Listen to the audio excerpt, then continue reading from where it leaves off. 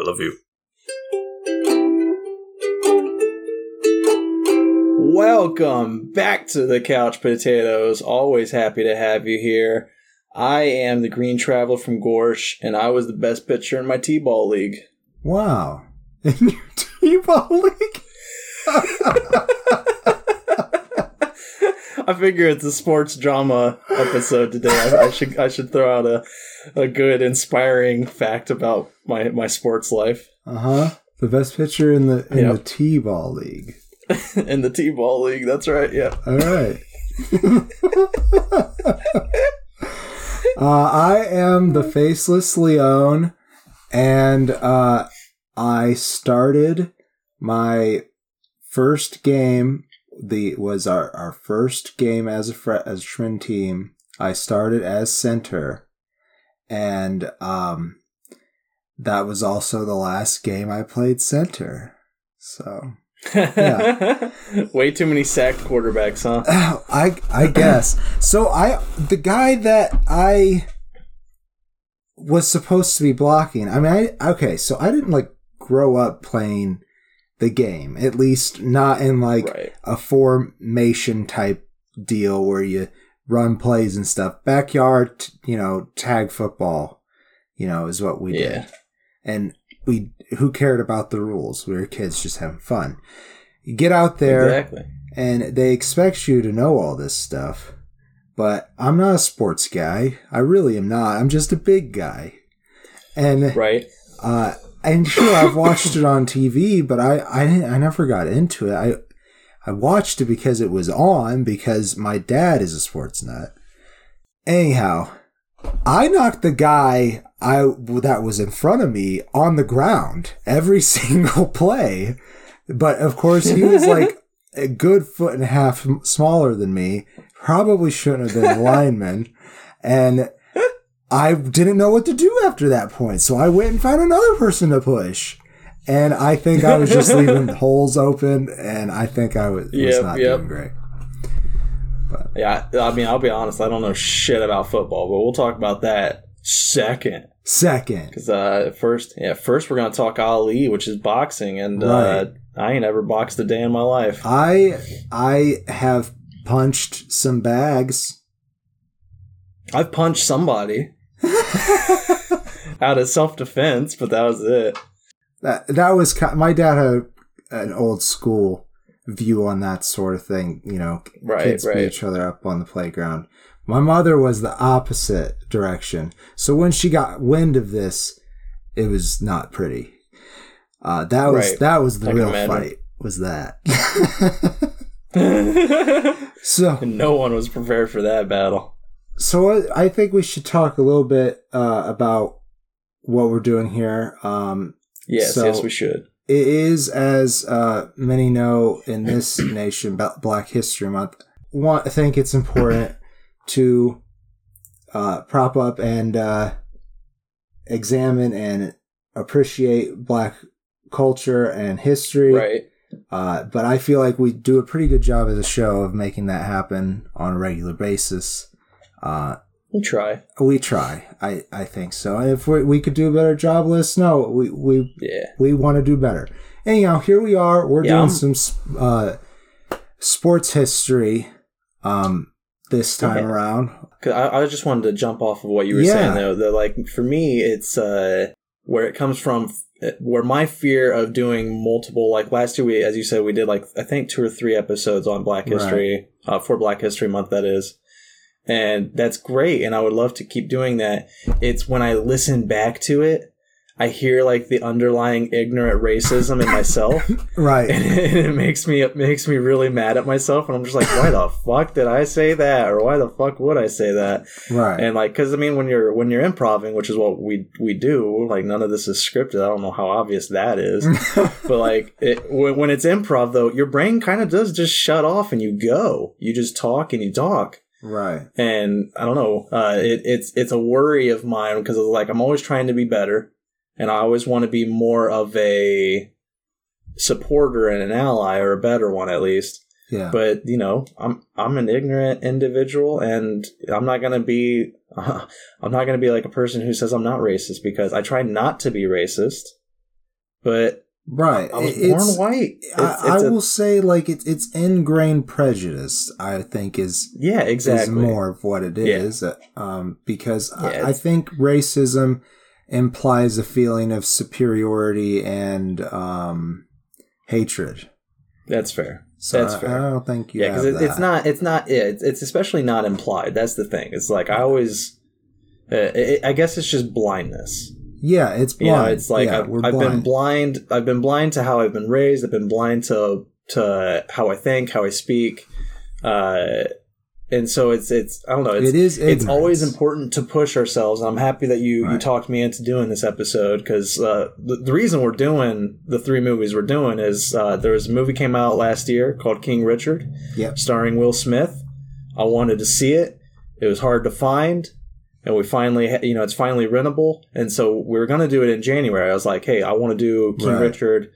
And we had an open January spot. And you're like, well, that would work if we pushed that back for Black History Month. And I was just like, oh, man, I don't. Right. I got scared about it. But then I'm happy you pushed me. But what we've decided to do is we looked at Will Smith. And I was like, hey, I haven't seen Ali since I was a kid. Right. And I was like, let's kind of watch Ali again. You were like, well, is there a third Will Smith sports movie out there? And I was like, there damn sure is. It's called Concussion. And so we tacked that on. I never seen Concussion, so I'm happy with what we did. I did and actually enjoy all 3 of these flicks. I'll say that. And I guess we're going to talk about Ali. I enjoyed 2 of them. I do want to say that Concussion is more of a sports history movie than it is and medicine history. The character is a hero, really, and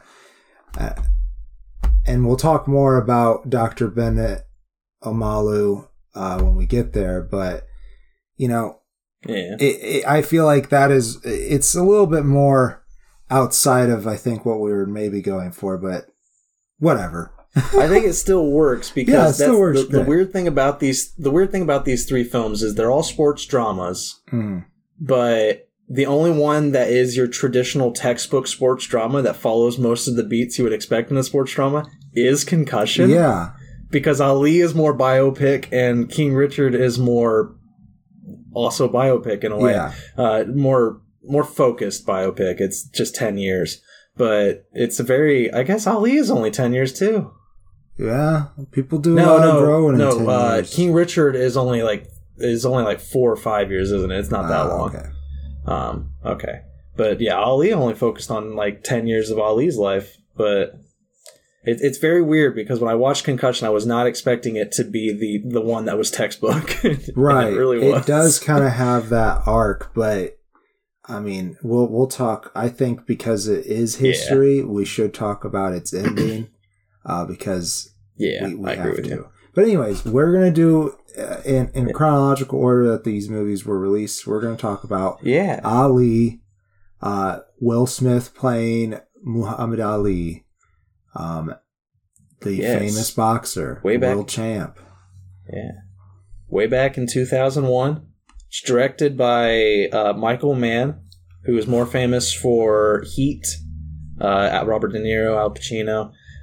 Heat? Well, actually not Robert De Niro. Heat, yeah, Heat. Very good movie. And Collateral, with Jamie Foxx and Tom Cruise. I'm not sure about that one, but that's a great one. I like Collateral a lot. Heat, a lot of people love. I've watched it once, haven't returned to it in a while. I should, redo that. But it's also it's co-written by Michael Mann and Eric Roth, who wrote Curious Case of Benjamin Button. So that's kind of fun. And some other people. There are like 2 or 3 other people involved in the writing of this, but it's whatever. Those were the 2 that I remembered. But yeah, we have Will Smith as Ali, and this goes from years, I think, like 1965 to 1975. I can't remember, but you have him at the very beginning of his career, winning was it the heavyweight champ or lightweight? Which one was it? He became the heavyweight champ of the world, right? Oh, yeah, he's the heavyweight. Ali was, right. I can't remember who he beat first, but he takes the title. Good and from question. there spins this story, which focuses on Muhammad's, or I guess I should say, it focuses on Ali's exploration of Islam.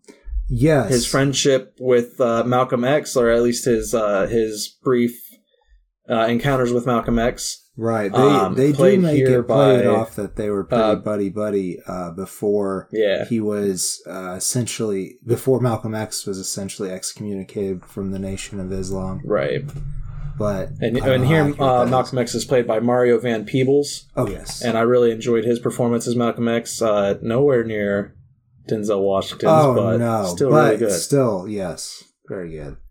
I was really surprised by all the people I recognized in this movie. Yeah, but the characters, is that what you mean? Like the real life? I mean the people too. Yeah. So like Jeffrey Wright's in it. He plays Howard Bingham. Yes. Yeah, I was surprised by him. And Cassius Clay Sr., Gino Carlo. Oh yeah. Yeah, Esposito. Yeah. Yeah. Okay. So that's the crazy thing. Way back as a kid, I had a huge love for Will Smith, mainly because of Fresh Prince of Bel-Air. Oh, I really love Fresh Prince of Bel-Air, and because of that, I loved Will Smith. I listened to his raps, which are hilarious, and in my opinion, they still hold up. They're still fun. But I really just loved him, and so when Ali came out, I remembered I had like somehow tried to sneak this and watch this. I don't think there was much interest in my household to watch biopics. I feel like that was one that really would send my dad to sleep in like 10 minutes. Dude, I've watched movies with your dad. Yeah. I've witnessed it. He passes out quick. And like it's hilarious too, because it's like you have to judge the volume on the TV too, because it's just like he'll pass out and he's got a loud snore, so it's like, all right, I gotta turn it up, but I don't want to turn it up enough that it's gonna wake him up, because then he'll be upset by that. Turn it down, guys. Jeez. You were watching this movie too. Yeah. It also has Jamie Foxx in it. Yes, right. Yes, as his manager or like a coach in a way. It's not a manager. I don't know like the traditions of boxing, but he's in his corner. Yeah. He talks him up, and his character he's his cheerleader. Drew Bundini Brown. He went by Bundini. Yeah, rhymes with Houdini. It's just it's crazy because like again, I watched it as a kid, and when I came back to this movie, pretty much all of these actors but Will Smith, I thought I had a later introduction to, because it's like Giancarlo Esposito. Totally thought Breaking Bad was the first time I'd ever seen that guy. For sure. I hadn't seen this and immediately fell in love with him. So it was kind of... because the same thing with Jeffrey Wright. Like, I didn't know him until Westworld, really. Same. And so going back and watching this movie, it's like, all these people were there the whole time. I just didn't pull them out of the woodwork.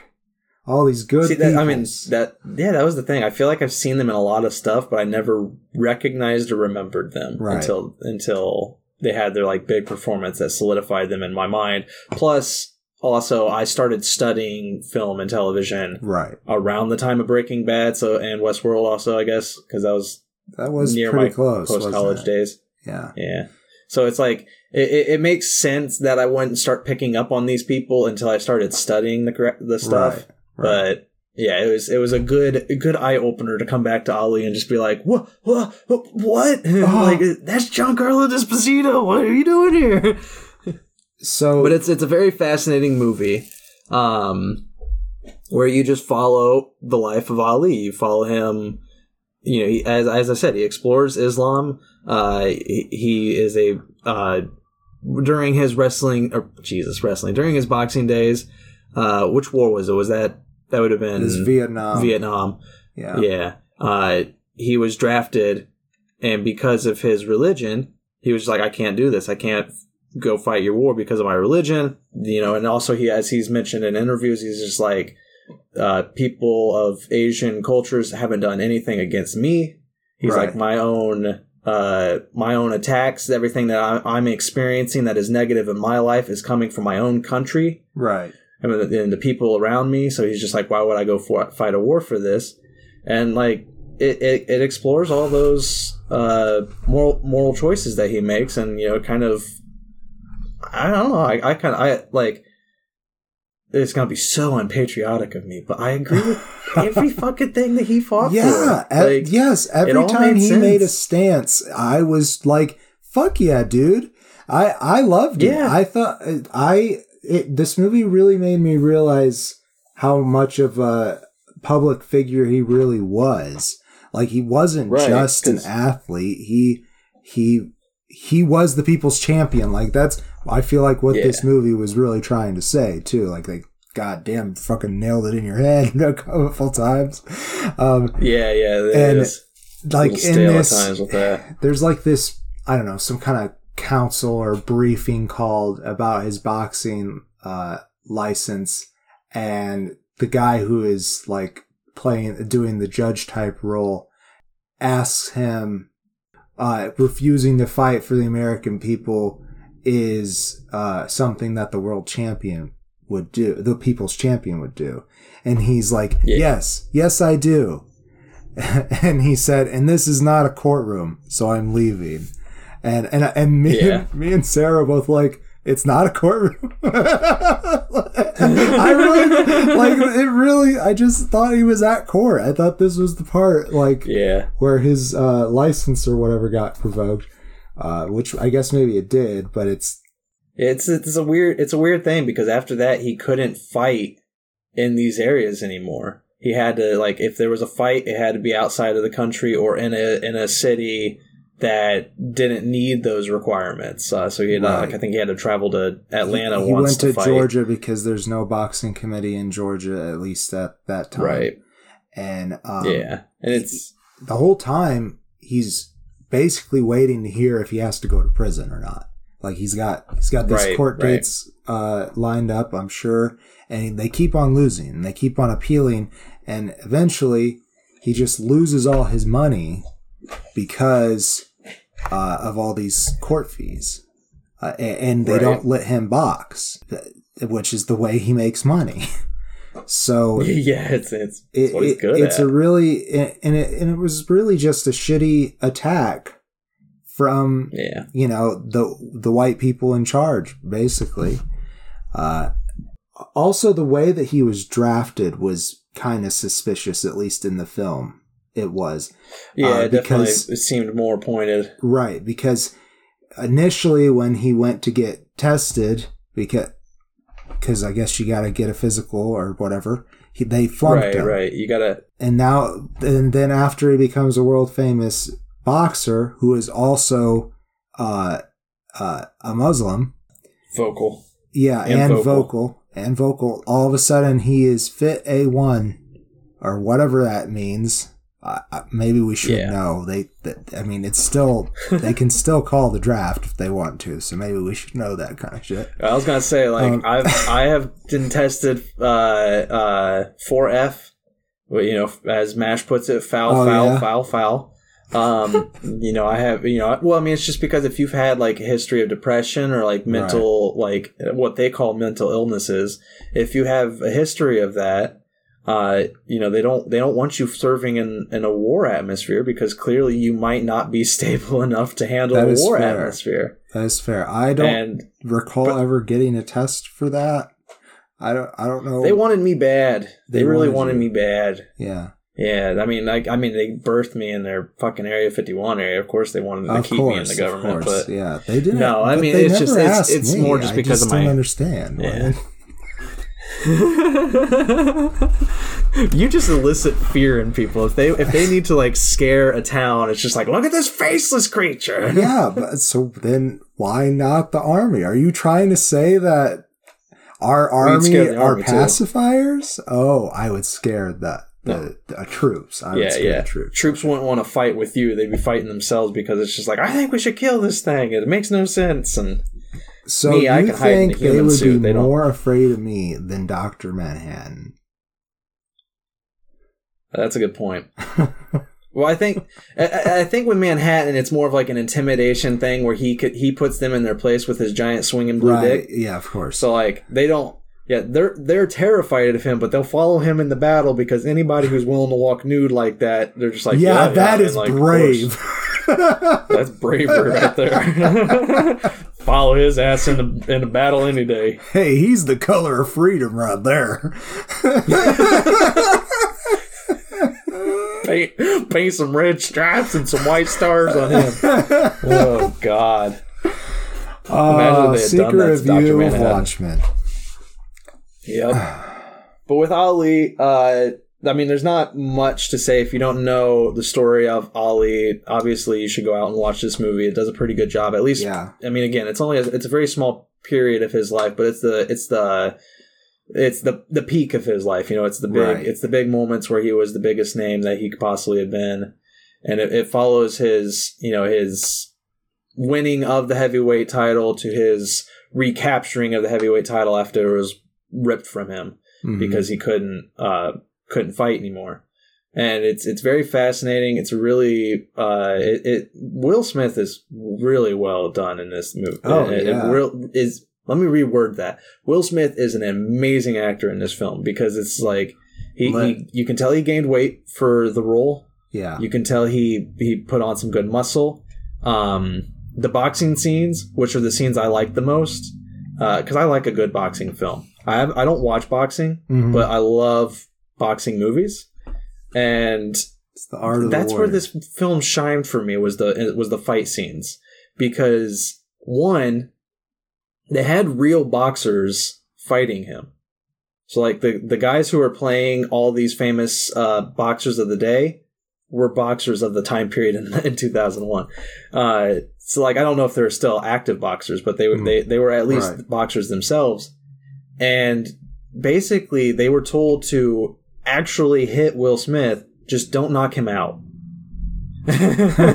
So, like, you know, those fights though, they're really good because they were real. Because it was actually, you know, he's actually in the ring. He's doing if you never watched Ali fight ever, first off, go out and watch an Ali boxing fight. There's plenty of them on YouTube. He was amazing to watch in the ring. I loved Ali as a kid. Because like he has that famous saying, float like a butterfly, sting like a bee. Yeah. And it was 100% fucking true with how he fought, because his feet, he was just so light on his feet. Right. Just dancing around the ring, and he would just tire his opponents out. And once they were tired out, then he would go in and just like throw in all the punches in it. It was amazing to watch. It was always just a powerhouse. It was just so great game fast. And like, you know, I knew ahead of time that he was still the champ through this period. So I'm sorry to ruin any of the suspension in the movie. To get into closing statements. Yeah, I think so. I really like this movie. It's a good biopic. It's not great. When they're not in the ring, it does get a little dry. It does get a little stale, a little boring. Even though I enjoy the exploration that they're doing, and they're doing, you know, they're doing justice to the story of his life.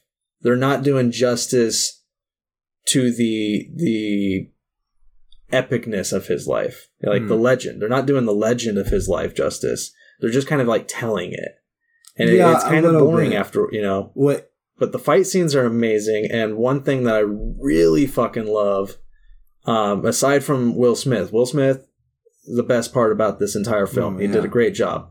Oh, I love but Jamie another Foxx individual, I do like Jamie Foxx, but the two people who were nominated for this movie were Will Smith, nominated for Best Actor. He sadly lost to Denzel Washington for Training Day, but he was nominated. The other one who was nominated, I don't know if he won or not, was Jon Voight.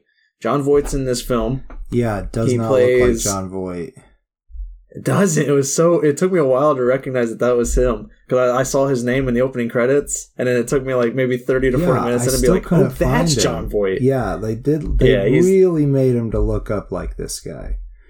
And it's good. He was, I don't remember his name. What is? Let me see. I might have wrote it down. Howard Cosell. Yes, I was just about to say Howard Cosell. He was a television host or something. You know, he covered a lot of sports and news and everything like that. Yeah, I don't know if he was exclusively boxing, but like they got like a real good relationship. Him and Ali. Yeah. On camera, and that was the nice thing. On camera, it's like hostile, but behind the camera, they love each other.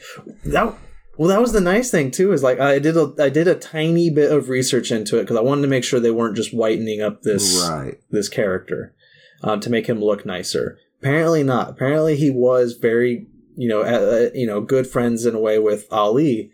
And the thing I love though is when you see their first meeting in the very beginning of the film, like Ali is very antagonistic to him, and he's like looking under his toupee. He's making this guy look really bad on camera.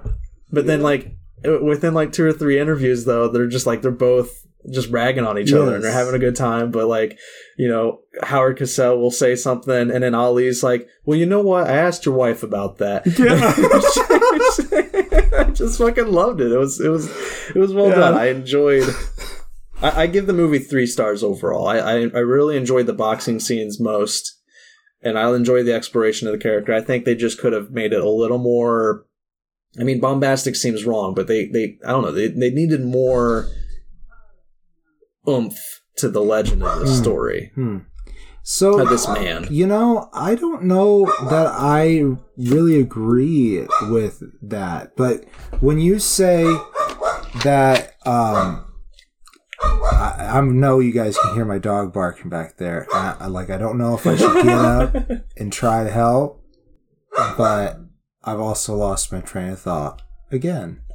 You disagree with what I'm saying about the umph. So not necessarily the umph, but you said that for you found the scenes in between the fighting kind of boring. For me, that was the really interesting part. Like, it might just because I really am interested and curious about the history of the Nation of Islam in general. Honestly, all religions interest me, but I feel like I am fairly familiar with the Nation of Islam because I've watched that Spike Lee movie so many times.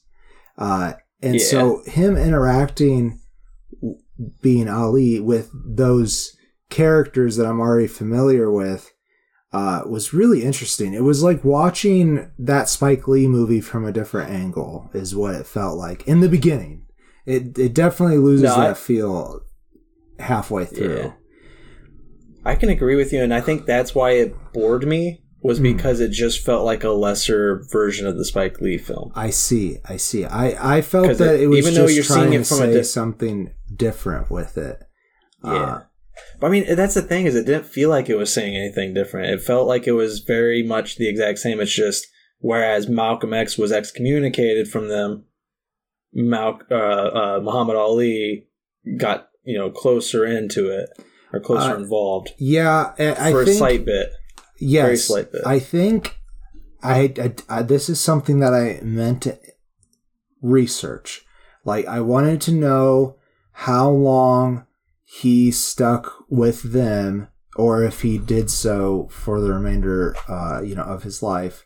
Now that I think about it, is he still with us? I thought he did pass away. No, I think Muhammad Ali passed away. Okay, but his daughter Layla Ali is also a badass in the ring. And if you're gonna go out and check out a boxing match of Muhammad Ali, you might as well check out a boxing match of Layla Ali too, because she's just as fun to watch. Wonderful. So I don't know. I really enjoyed, like I said, him interacting with those characters, and I thought that really what I wanted was more of that from this movie. So I give it a full face. I think I'd watch it again. I thought the brief interaction with all his wives was interesting. And I think it was important to show that part of his character if you're going to do a true biopic about him. Right. One of them the first one being Jada Pinkett Smith, which that was kind of funny for him to be Yeah. I mean, if he's gonna have 3 wives in the movie, one of them might as well be his wife. And in real life too, right? Yeah.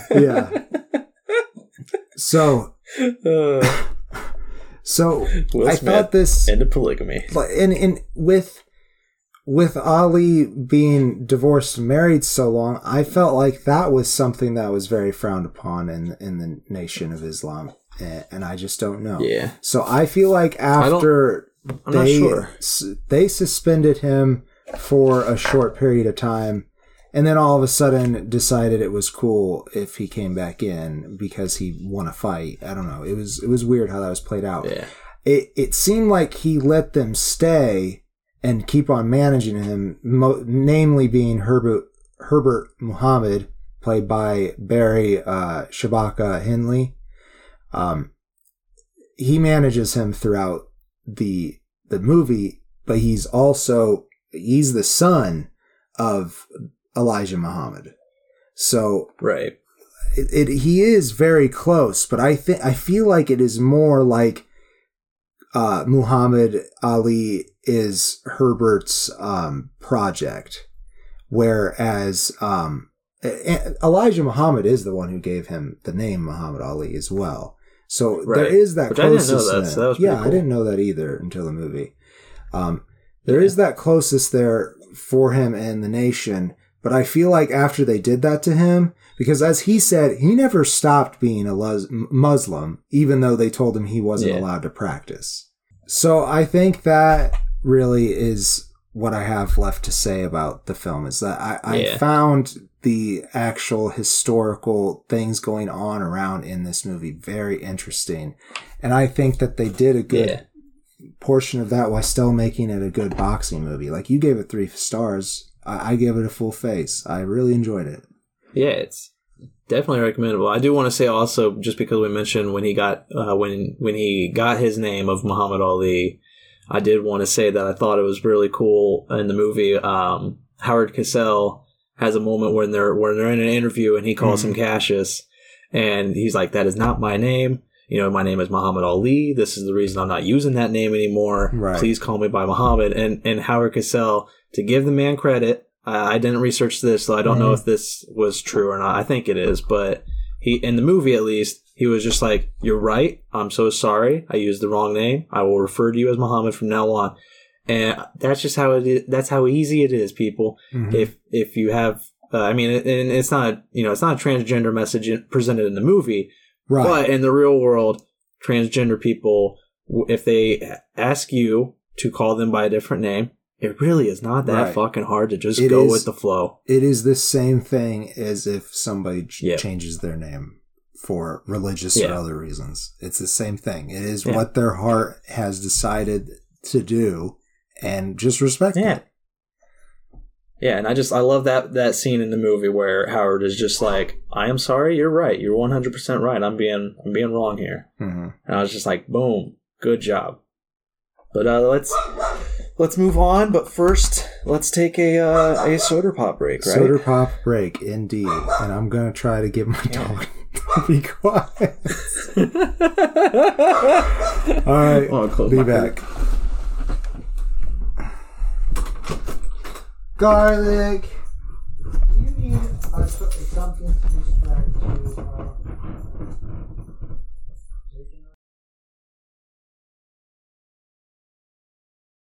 What? Oh, what happened? I farted. Oh, gotcha. While you were away, I read something terrifying on the news. Oh, no. Hamsters' testicles shrink after being infected with COVID. And welcome back. Let's talk some football. Let's first off, here's my history with football. I am the least footballiest football.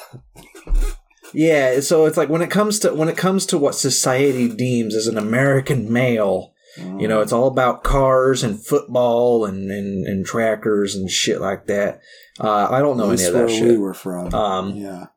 Yeah, at least where we're from, that's right. I'm very much, I was not into football. I watched baseball when I was a kid. And around the Peyton Manning days of the Indianapolis Colts, I started watching football. And I got into it, man. For about 2 or 3 years. Yeah, I was real into it. I remember I watched, there was the last football game I remember watching. I remember I got really pissed. I was screaming at the team. I was just like, what's wrong with you? Can't you score a touchdown? And then I had a moment of like, why do I care this much? And I stopped watching football after that.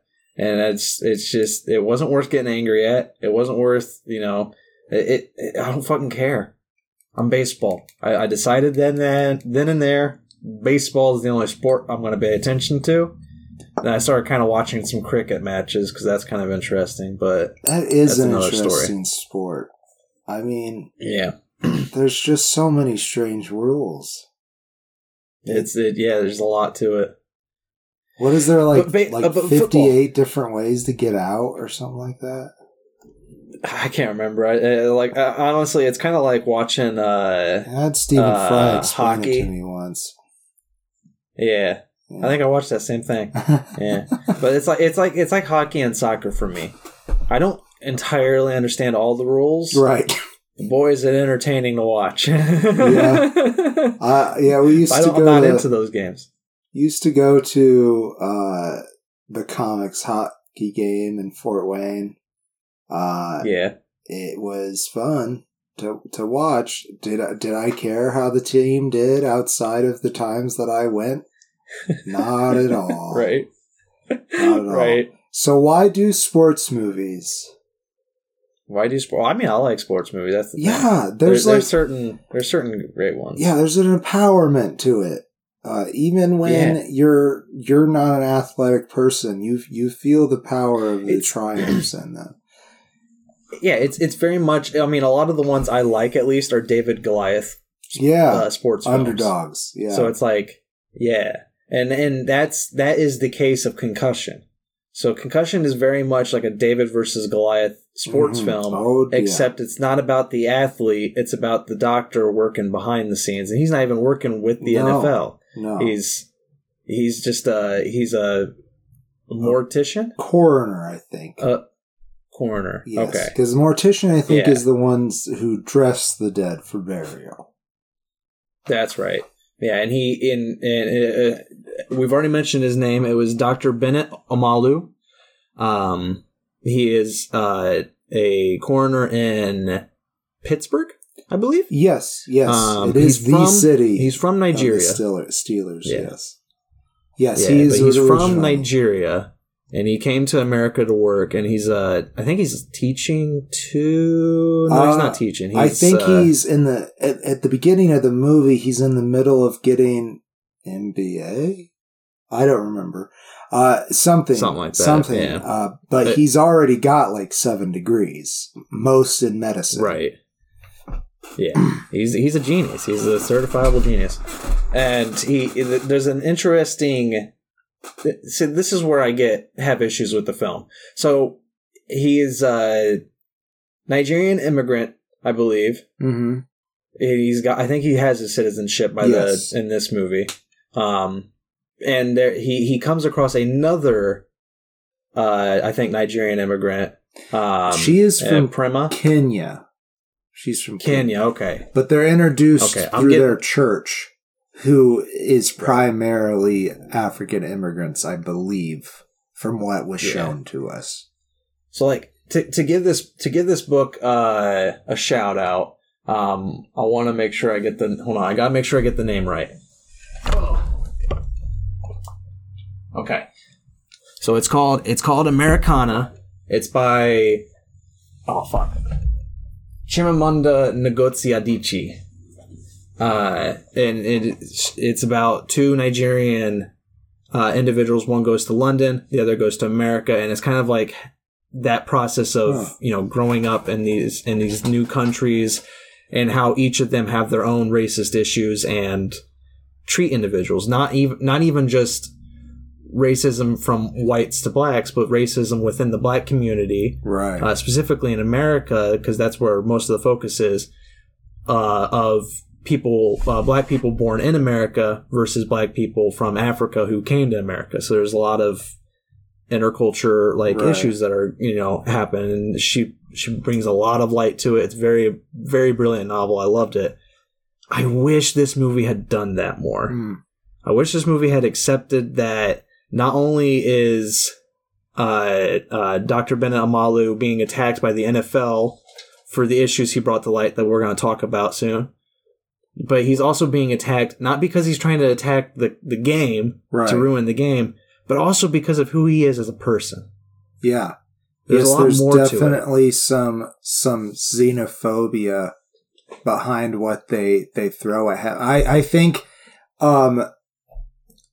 I think moreover, the NFL uses xenophobia to make their decisions about his findings okay.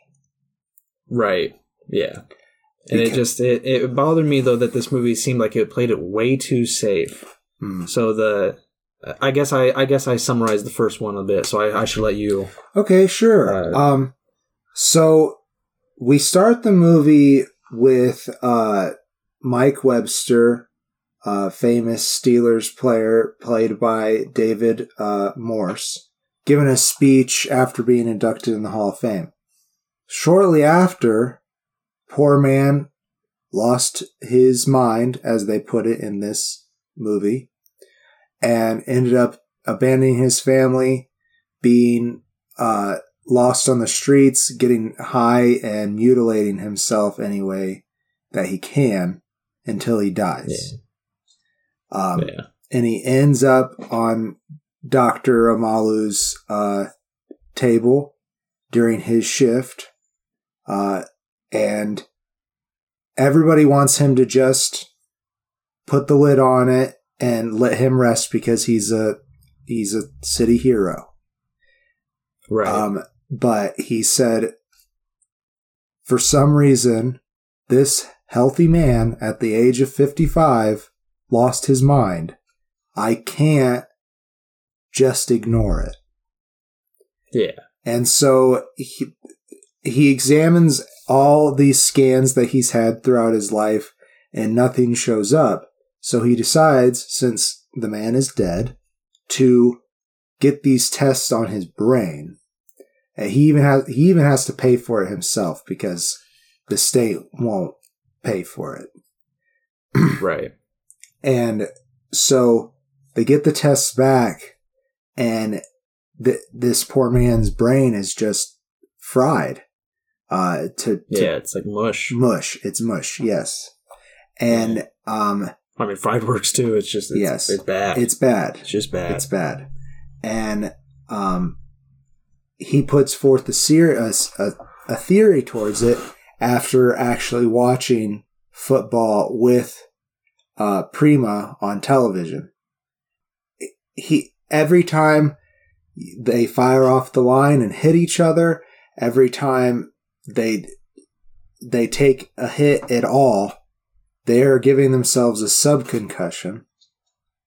Right. And, well, I think what I was about to say comes more into play later in the movie. So he brings these findings to, I think he's a doctor with, I'm not sure who the doctor is that he brings it to. Yeah, that was the other issue I had with this film, is it really struggles to introduce these characters and what they mean to the NFL world. Right. They do. Let me see. Yes. While you're looking that up, I realized we didn't give Prima due notice. Is it to give her the due credit? Prima is played by Gugu Mbatha-Raw, and she's good. Yeah, but her character is relatively overlooked in this entire film, and is only there to be a role of interest. 100% agree. There is a moment where she finally convinces him to move after all the hatred starts. That's about her biggest moment. That's pretty much what they use her for. So that's unfortunate because I'm sure she in real life is a very interesting woman to capture the love of this genius man. So the guy I was looking up is Dr. Stephen Dukowski maybe, played by Eddie Marsan, and he might even just be the head of some kind of medical committee or something. I don't know. But he brings this to them, and they just by looking at what he has know what he's saying is true. Right. And but even so, they're like, listen, you have to satisfy the scientific method. I can't remember exactly the burden of proof, I think is what it is. Can't remember the exact term, but you have to prove this. Otherwise you can't say anything. You can't say. Right. You can't just take the one sole evidence that you have presented to you and declare that football is unsafe. Right. So suddenly, I say suddenly, but over a very short amount of time, several more football players around the same age die. It's typically by taking their own life or by doing something risky that caused their death. And that's another part that I like. Obviously, you need that information. You need to see this happen to feel the weight of what's going on. But the parts where they would cut away to the football players who are like talking about, it's like, I think I'm going crazy, or I'm hearing voices, right? And then like that stuff was the most uncompelling part of this film because it's like I know those guys are actors and everything, but it just felt so off from the entire rest of the film when they would cut to the football players and they're just going nuts. And I don't know, it was so like ridiculous to me. Just there were a couple scenes where I'm like, I know you think I should be really upset, like, oh my god, this is so horrible, but I'm laughing at these people. Oh like, no, it's not. It did not carry much weight for them because, I mean, you know, like I'm very empathetic when I watch anything, and like I'm trying to put. I mean, it's not. I'm not saying that you're not. Forgive me. Yeah. I mean, I am totally scared of mental illness. Oh, yeah. That is one of the things that I have a lot of fear of. I'm saying that the way it was presented was not compelling, in my opinion. It was very... I think what you're saying is fair. A fair critique of what was presented. It wasn't cinematically done. No, not really. There was one... And I think there's a reason for that. One interaction that I thought was maybe worth mentioning between two players where one had their shit together. They were actually part of NFL leadership, and the other was on the streets trying to get money from him, probably to get drugs. Yeah. And then immediately that character went and killed themselves. And then later, that same character who was in the NFL leadership, they ended up getting the same... The disease that is discovered is CTE, right? Is that correct? Yeah, I can't remember. Concussive something. Yeah. Encephalitis. It is chronic traumatic encephalopathy. Encephalopathy. Yes, encephalopathy. Yeah, and the guy who had his shit together, as you were saying, that was Dave Duerson, I believe, who got into politics. I think he was a Chicago mayor. I think he became a Chicago mayor or something. But that he was played by Adewale Akinwumi Agbaje, who we've talked about before, and we love him. And he's good here, but he plays a very obstinate individual in regards to. I Dr. believe Bennett the Omalu. Other character was Andre Waters, portrayed by Richard T. Jones. So it is a good scene. I agree. I feel like that's another character they could have done way more with, because he's in like 3 scenes, but he's the catalyst for what happens at the end, I guess, for the final push. So I see. It should have been more built before then, because he does something at the end that gets everybody on board in regards to, yes, this is a real thing. And it's just... Then again, the ending, the ending is this big speech by the doctor, because they finally will hear him at this conference. Yeah. And he says, and basically his sentiment is, I don't hate football. I think there's something beautiful about it. That's why people love it. But the people going into it need to know that it's like 25%. It's really fucking high. Yeah. It's bad. There's a very high likelihood that you're going to go crazy later in life. I hate using that term. I'm sorry. You're going to become mentally unstable later in life because of the injuries you will sustain from playing this sport. I mean, like, literally you're bashing each other's heads like every play. Yeah. Not all the players, of course, but watching on the this, line. I'm never going to let a child of mine play football. Right, and that's a big fear that that's presented in this film, is if you present these findings, parents won't have their kids play football. They'll be too scared. Yeah, and you know what? I'm sorry, but I'm okay with saying good riddance. I'm good with it too. But that's what I'm trying to get at, is at the end of this movie, after that heroic speech, they flash up a card. That's pretty much the end of the movie. They flash up a card saying basically the NFL did absolutely shit about it. They did nothing. Yeah. There's but a shit ton of players sued them. Yes, a shit ton of players did sue them. And they settled out of court. And part of the condition was that they can't say anything.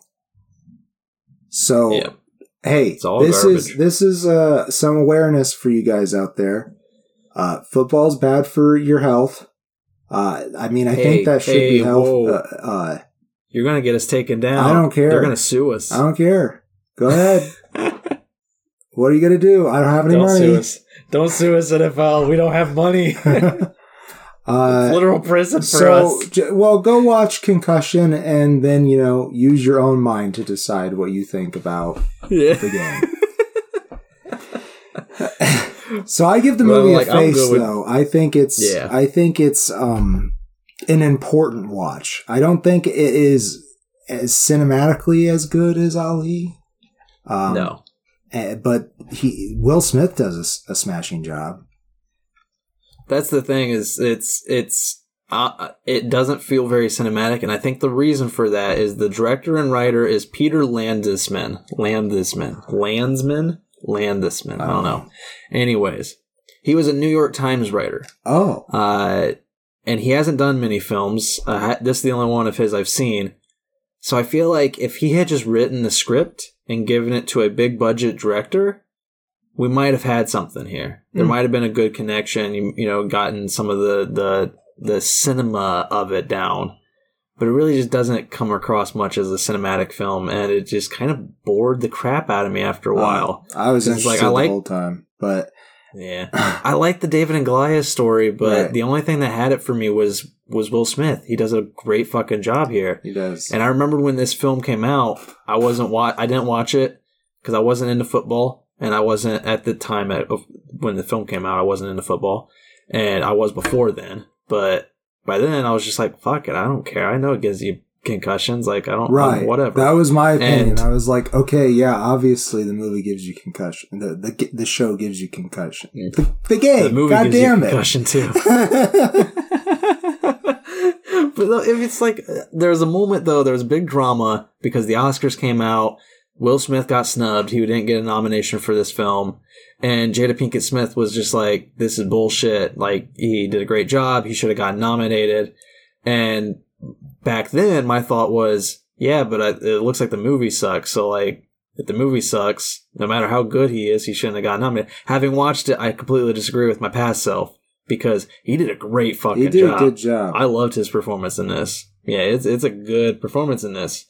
And yeah, he should have been nominated. He didn't get nominated for it, but it's whatever. I give the film though 2.5 stars, and most of those 2.5 stars are from Will Smith because I'm sorry, the acting around him was just not up to par with what he was putting in. Sure, it felt like the director had a grasp of what they wanted to do, what Peter Landesman wanted to do. And the only one who was willing to go above and beyond what the director was telling them to do was Will. It seemed like everybody else was just kind of like, all right, the director thought that was good. I guess we're going with it. But like, I don't know. Again, I don't know shit about the behind the scenes. That's just how it felt to me watching it. I was mostly not interested in this one. I thought the story was very intriguing, but they did not compel me with how they were telling it. Hearing that he is a news writer is very telling of how the film it plays out. But I do like it. I think that I don't know. Can you agree with me that it's an important watch at the very least? It isn't. I agree that the message and the subject matter is important. Mm-hmm. I would say instead of watching this 2-hour long film, just go out and read some articles about it. Sure. Or even listen to Dr. Bennett O'Malley talk about it. Yeah. I'm sure there's something out Find there an interview that the real life actor was in. Yeah. Or the real life actor. The real life doctor was a part of. So let's move on. Yeah. King Richard. Before we get to King Richard, our finale here, I just want to give you all give ourselves a shout out, give you all a heads up. You can head on down to patreon.com/greenandfaceless if you're willing to help us with the podcast monetarily. Yeah. We got plenty of good tiers, plenty of good merchandise with those tiers. So check it out. Fun fan pick episodes, including right now we have a poll up for our next Monday playlist episodes. So if you want to check that out, have a say about what goes on our show, that we're doing that one to the public. You don't have to be a patron to participate in this vote. So come on down, Green Faceless on the couch. Oh, excuse me, patreon.com/greenfaceless. And so with that, let's get into some tennis with King Richard. Here we are, directed by Reynaldo Marcus Green and written by Zach Baylin? Sorry, Zach. I sloppily wrote. I would say Baylin. Okay. It's Baylin. I wrote it so sloppily. Yeah, I wrote it so sloppily that the L and the I kind of blend together, so it kind of looks like a U. So I was just like, I don't know if it's Balin or Bayon. Sorry, Zach, messed up your name there. My bad writing. Anyways, King Richard. Here's my experience with tennis, because we've talked our experience with sports before, the other ones with tennis. I have a lot of friends who love tennis. I watched it. I enjoy it. I understand the scoring system, so it's more enjoyable for me. I like the long game like that. The only individuals I have ever actively watched, and this is true, are Venus and Serena Williams, because they're just the fucking best at the game. I think that's true for me too. And that's because my dad, for a short amount of time, really got into tennis. He got into tennis, though, because of Venus and Serena Williams. Yeah, they're fucking badass to watch. Yeah. They're so damn amazing at what they do. And the only other tennis match that I remember watching is the one where Jodie Whittaker was announced as the doctor, because I knew the doctor was going to get announced during it. So I watched it because of that. I remember you watching that. I remember you saying, hey, I'm going to go home and watch Wimbledon. Because... Yeah. You're like, what? Why? But here we have the story of their father, Richard Williams, of course, played by Will Smith. That was the theme of this episode. Yep. He is, an arguably amazing man. Yeah. Because of he had him and his wife Brandy, played by Ingenue Ellis. I think Brandy was his wife. But she had 3 daughters, and then together they had Venus and Serena. Yes. And so he has this huge family. They live in a very small home to where all 5 daughters live in one or sleep in one bedroom. In Compton. In Compton, thank you. And it's a big thing about where they grew up, because the thing with Richard Williams is he had a plan. Mm-hmm. He always had a plan for what, his daughters were going to grow up and become the best damn tennis players of all time. He was certain of that.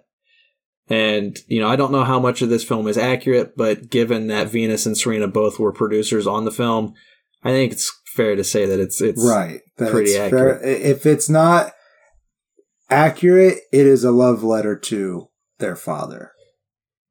Exactly. And he whenever him and his wife were not working, they were working on their kids. They had one daughter who they were just like, she's going to be a lawyer, she's going to be a doctor, and they're going to be the best tennis players of all fucking time.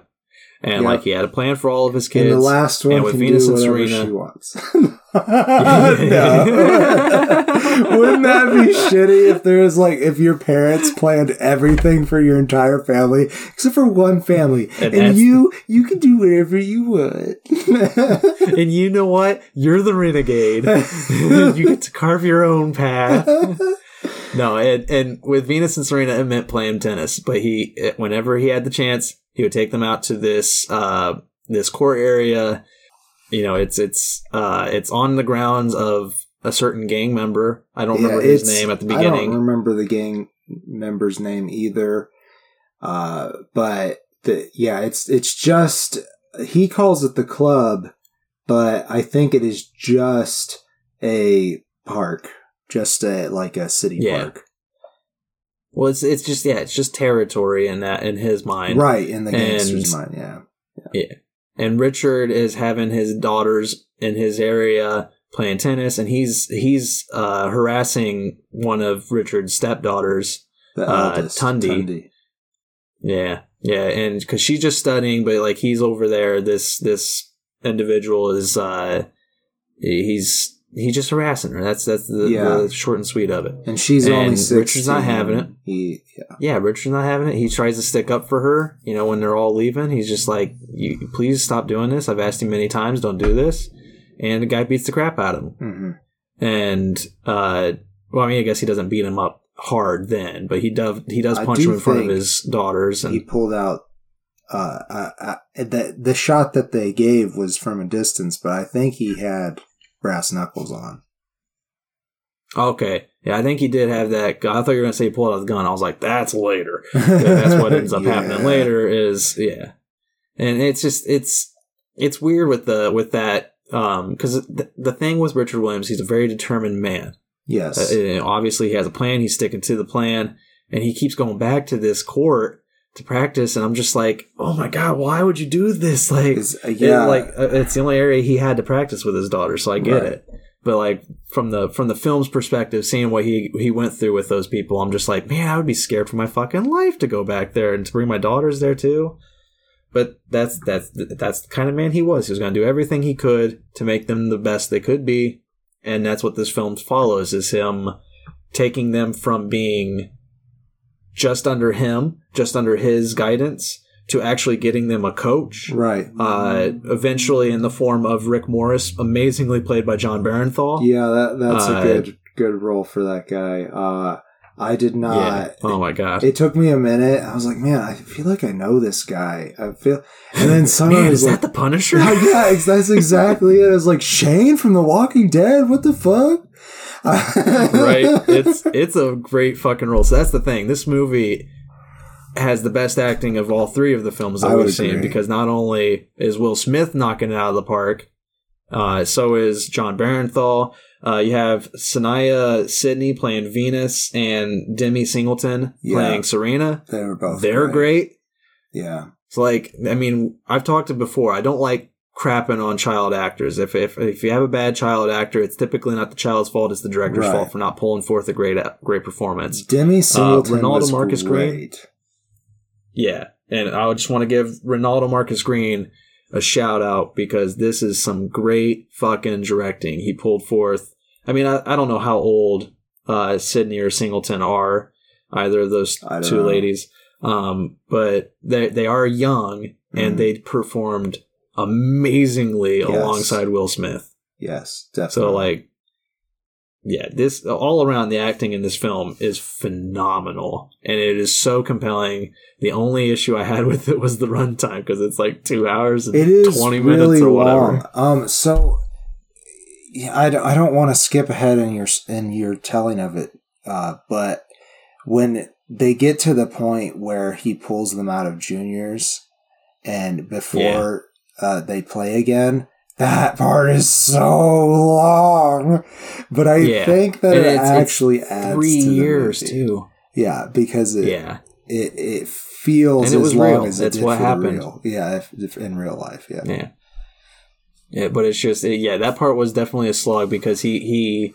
talks John Barenthal, he talks Rick Morris into becoming their coach because they're just fucking good, obviously, and Rick Morris sees that. He sees they are a great talent. I got Rick, like Mackey, like Macci. Oh, it is, yeah. Again, I have bad handwriting. You're right, it is Rick Mackey. Okay. Yeah. I can't even read my own handwriting. That's how bad it is, folks. Yeah, Rick Mackey. Sorry, I've been saying that wrong the whole time. But he does take them on, and he talks the family into moving down to Florida where his athletics headquarters are. His complex. His tennis complex. He just turns them out. Yeah. And that's the thing. He gets them to Florida, and that's when Richard drops the ball on Rick. He's like, hey, just so you know, my kids are not going to be playing in the juniors tournaments. And Rick's like, that's the plan, Richard. You have to follow the plan. They can't become great if they're not playing anybody. But the problem is, Richard sees all the youth coming from tennis and seeing them burn out real fast. Yeah. They have a lot of talent, but by the time they're like 30, they're tired, they're bored of the game, and they're turning to things like drugs and stuff like that. He sees one in particular who is Rick Mackey's big star who just got arrested for marijuana. Mm-hmm. Uh-oh. That's not good. Richard pulls his kids out because he doesn't want them to turn into delinquents. He's fought so hard to keep them off the streets. He doesn't want them to burn out on tennis and go to the streets. So it adds to the story. I agree with you there, but it definitely does also add to the runtime because that's the part where I'm just like, no, get to the tournaments. I want to see her fight. I want to see her play. It does when they finally get to that point where she gets to play professionally, like, which is kind of crazy to think about. That though every tournament she played, she won when she was doing juniors. So, I mean, if that's all it takes to be qualified, then she should play. But and I do love not to say that she wins at the end. I don't want to give spoilers away for how the film ends, but this is another film that ends in placards and summaries at the end.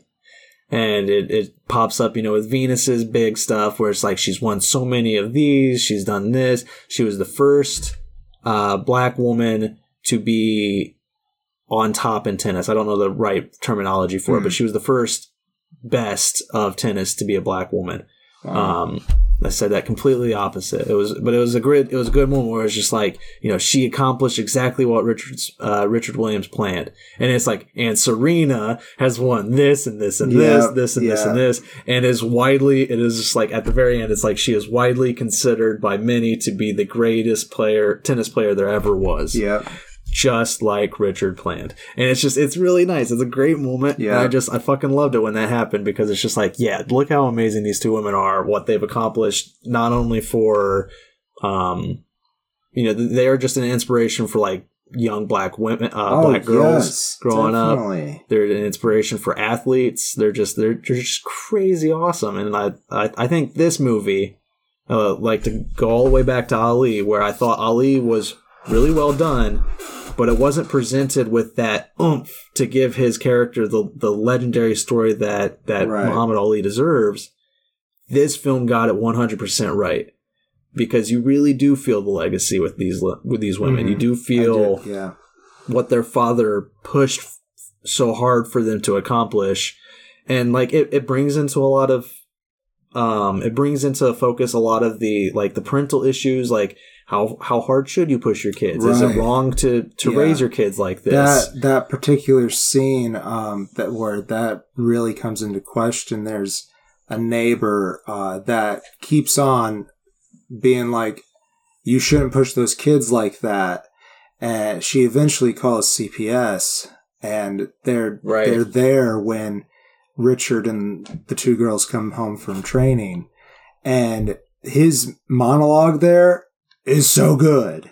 Like that, he's like, that's my job. My job is to prepare them for the world so they don't end up on the streets. And I appreciated that so much.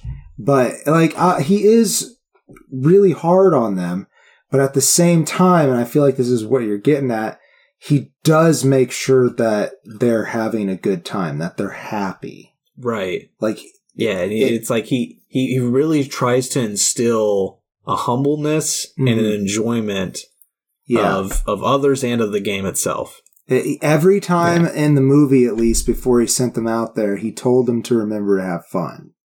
Like, you know, and I feel like that's a very obvious like parent thing to say to your kids.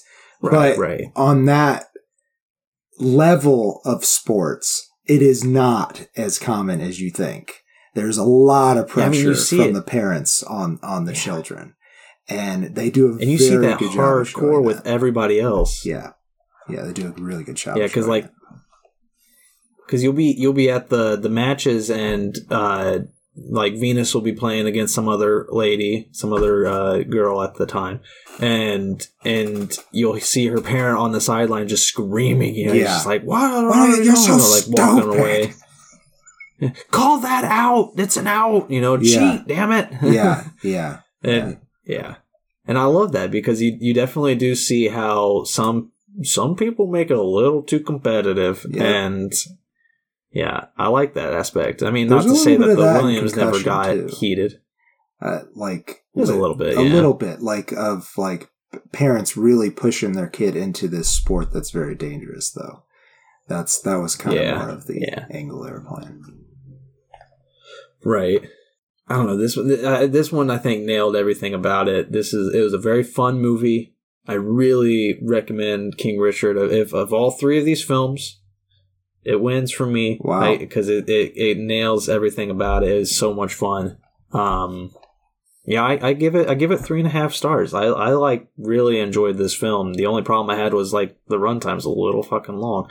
Right. But damn, watching Will Smith in this role was phenomenal. All three characters. All the characters are great.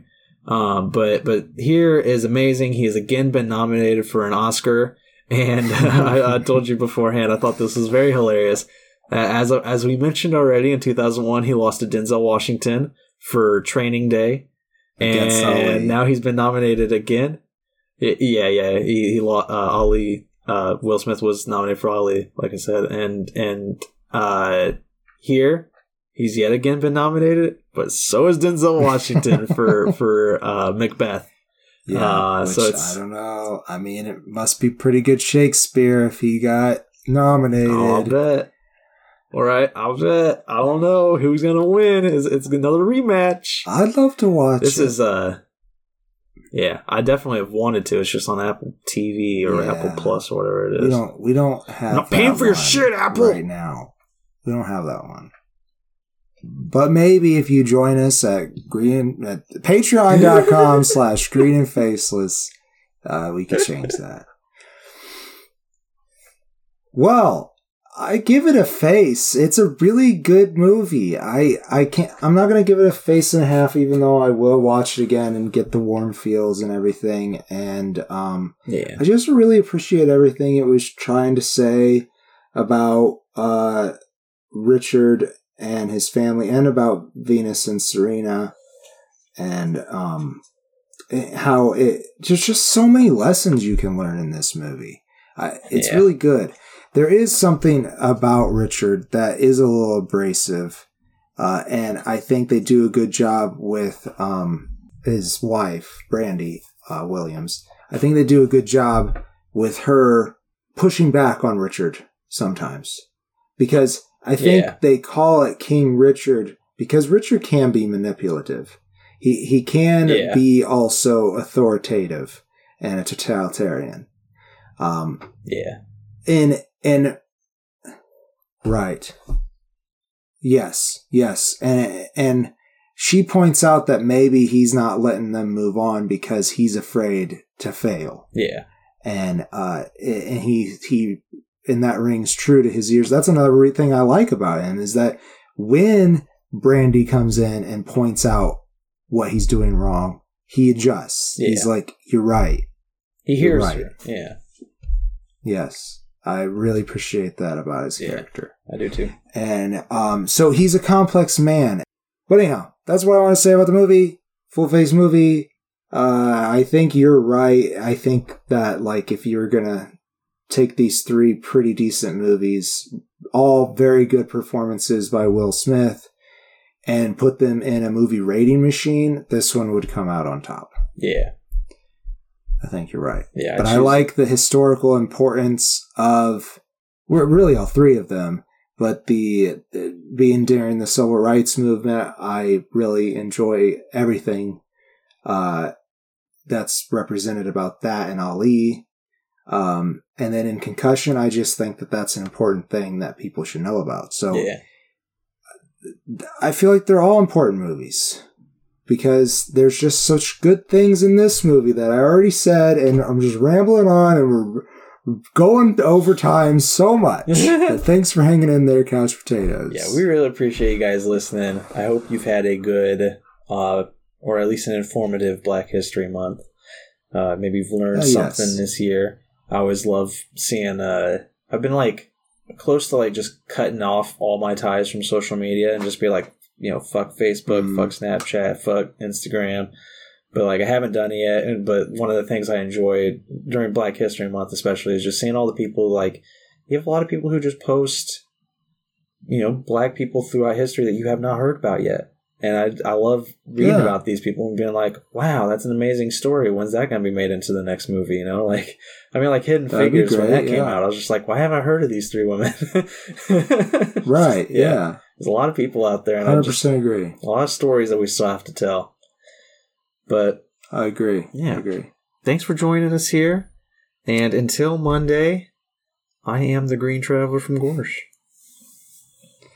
And, until Monday, I will be Blake Christ. Oh, shit. Oh, shit. I am the Faceless Leon. Safe travels and good night. Green and Faceless on the Couch is a proud production of FictionWorks 19. If you like the show, please show your support by rating and reviewing us on Apple Podcasts. Like, follow, subscribe, wherever you might listen. We also now have a Patreon account. If you feel so inclined to support us in a financial manner, please become a patron by visiting patreon.com/greenandfaceless. You can also find more information about us on our Facebook account or on the FictionWorks 19 Instagram account. Thank you so much for listening.